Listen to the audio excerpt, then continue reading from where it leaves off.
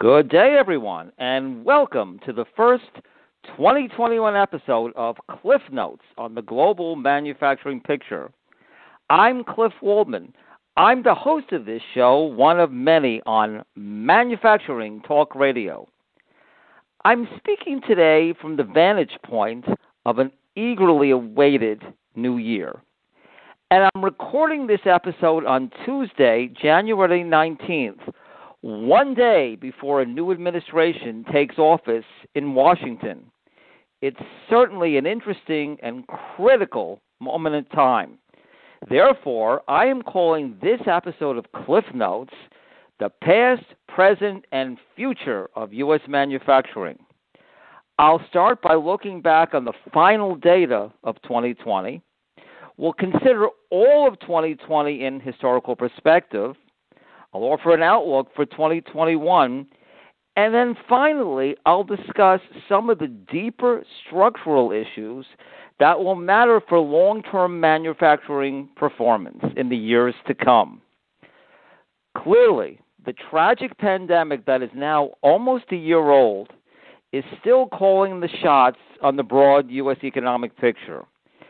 After a strong third quarter rebound, the U.S. economic recovery showed clear signs of faltering in the final months of 2020.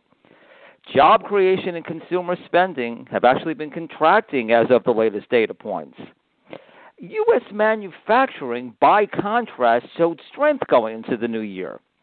The manufacturing sector ended 2020 with an encouraging output gain of 0.9% in December and 11.2% growth for the fourth quarter as a whole.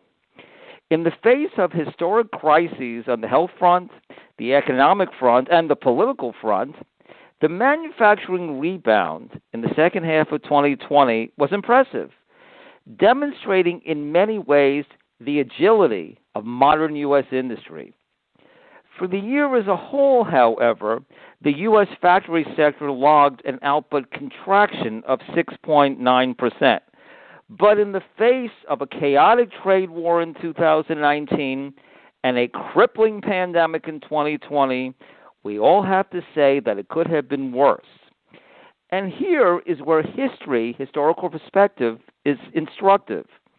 Because, interestingly, the 2020 manufacturing output contraction was nowhere near the 13.8% U.S. factory output decline that was suffered in 2009 in the wake of a financial crisis that was precipitated by significant misalignment in the U.S. economic, financial, and policy system.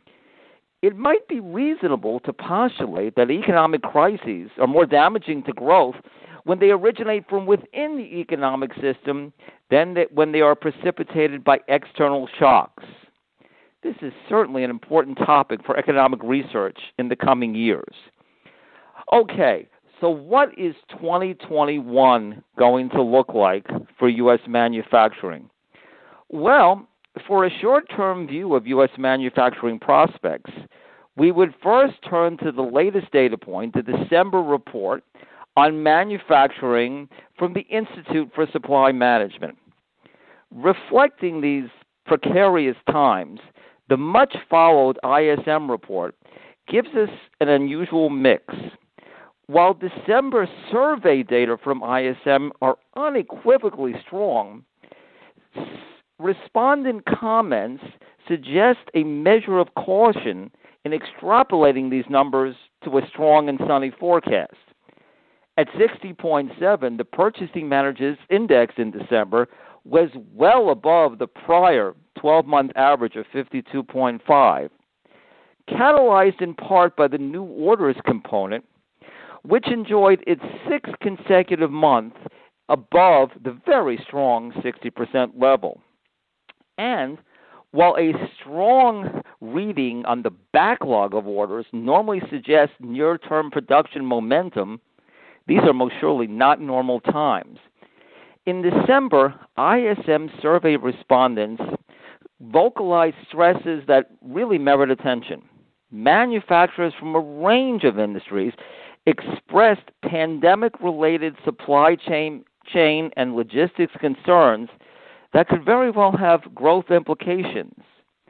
Considerable global problems with the efficacy of the COVID vaccine rollout and renewed lockdowns certainly do validate these worries.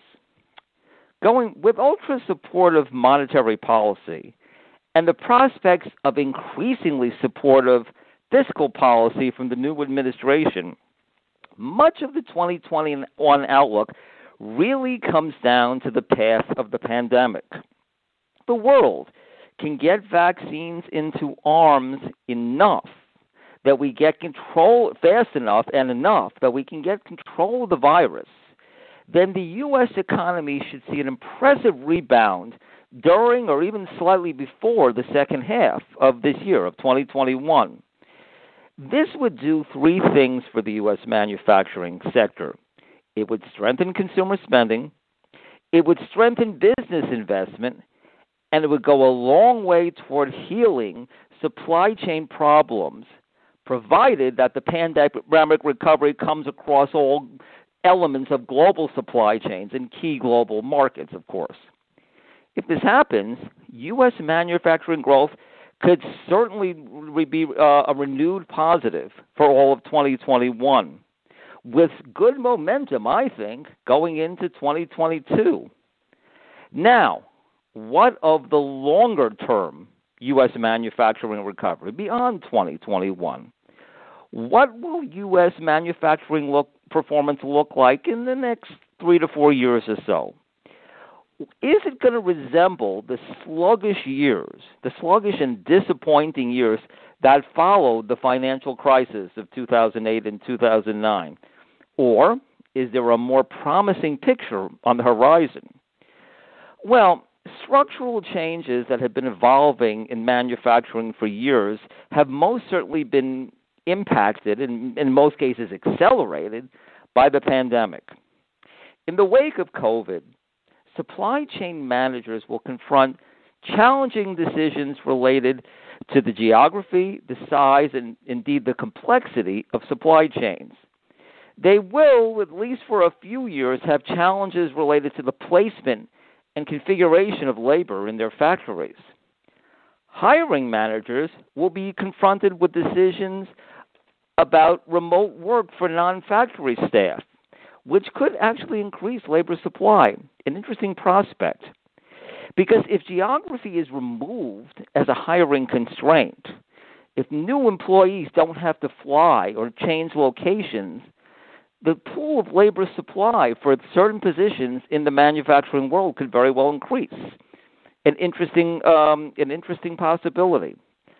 Labor supply, labor use, and supply chain challenges collectively will certainly affect decisions, deployment of disruptive technologies, such as robots, but as well as many other things as well. All of these structural issues will impact U.S. manufacturing performance in ways that we can't fully understand or fully anticipate. But the right decisions made by key decision makers in these companies and the ability to adapt will most certainly give us manufacturing growth, U.S. manufacturing growth, that will be well past the sluggish years of the post-2008-2009 financial crisis period. Happy New Year to all of the listeners. We'll be discussing all of these issues and more throughout the year. This is Cliff Waldman saying, we'll see you next time. This podcast is a part of the C-Suite Radio Network. For more top business podcasts, visit c-suiteradio.com.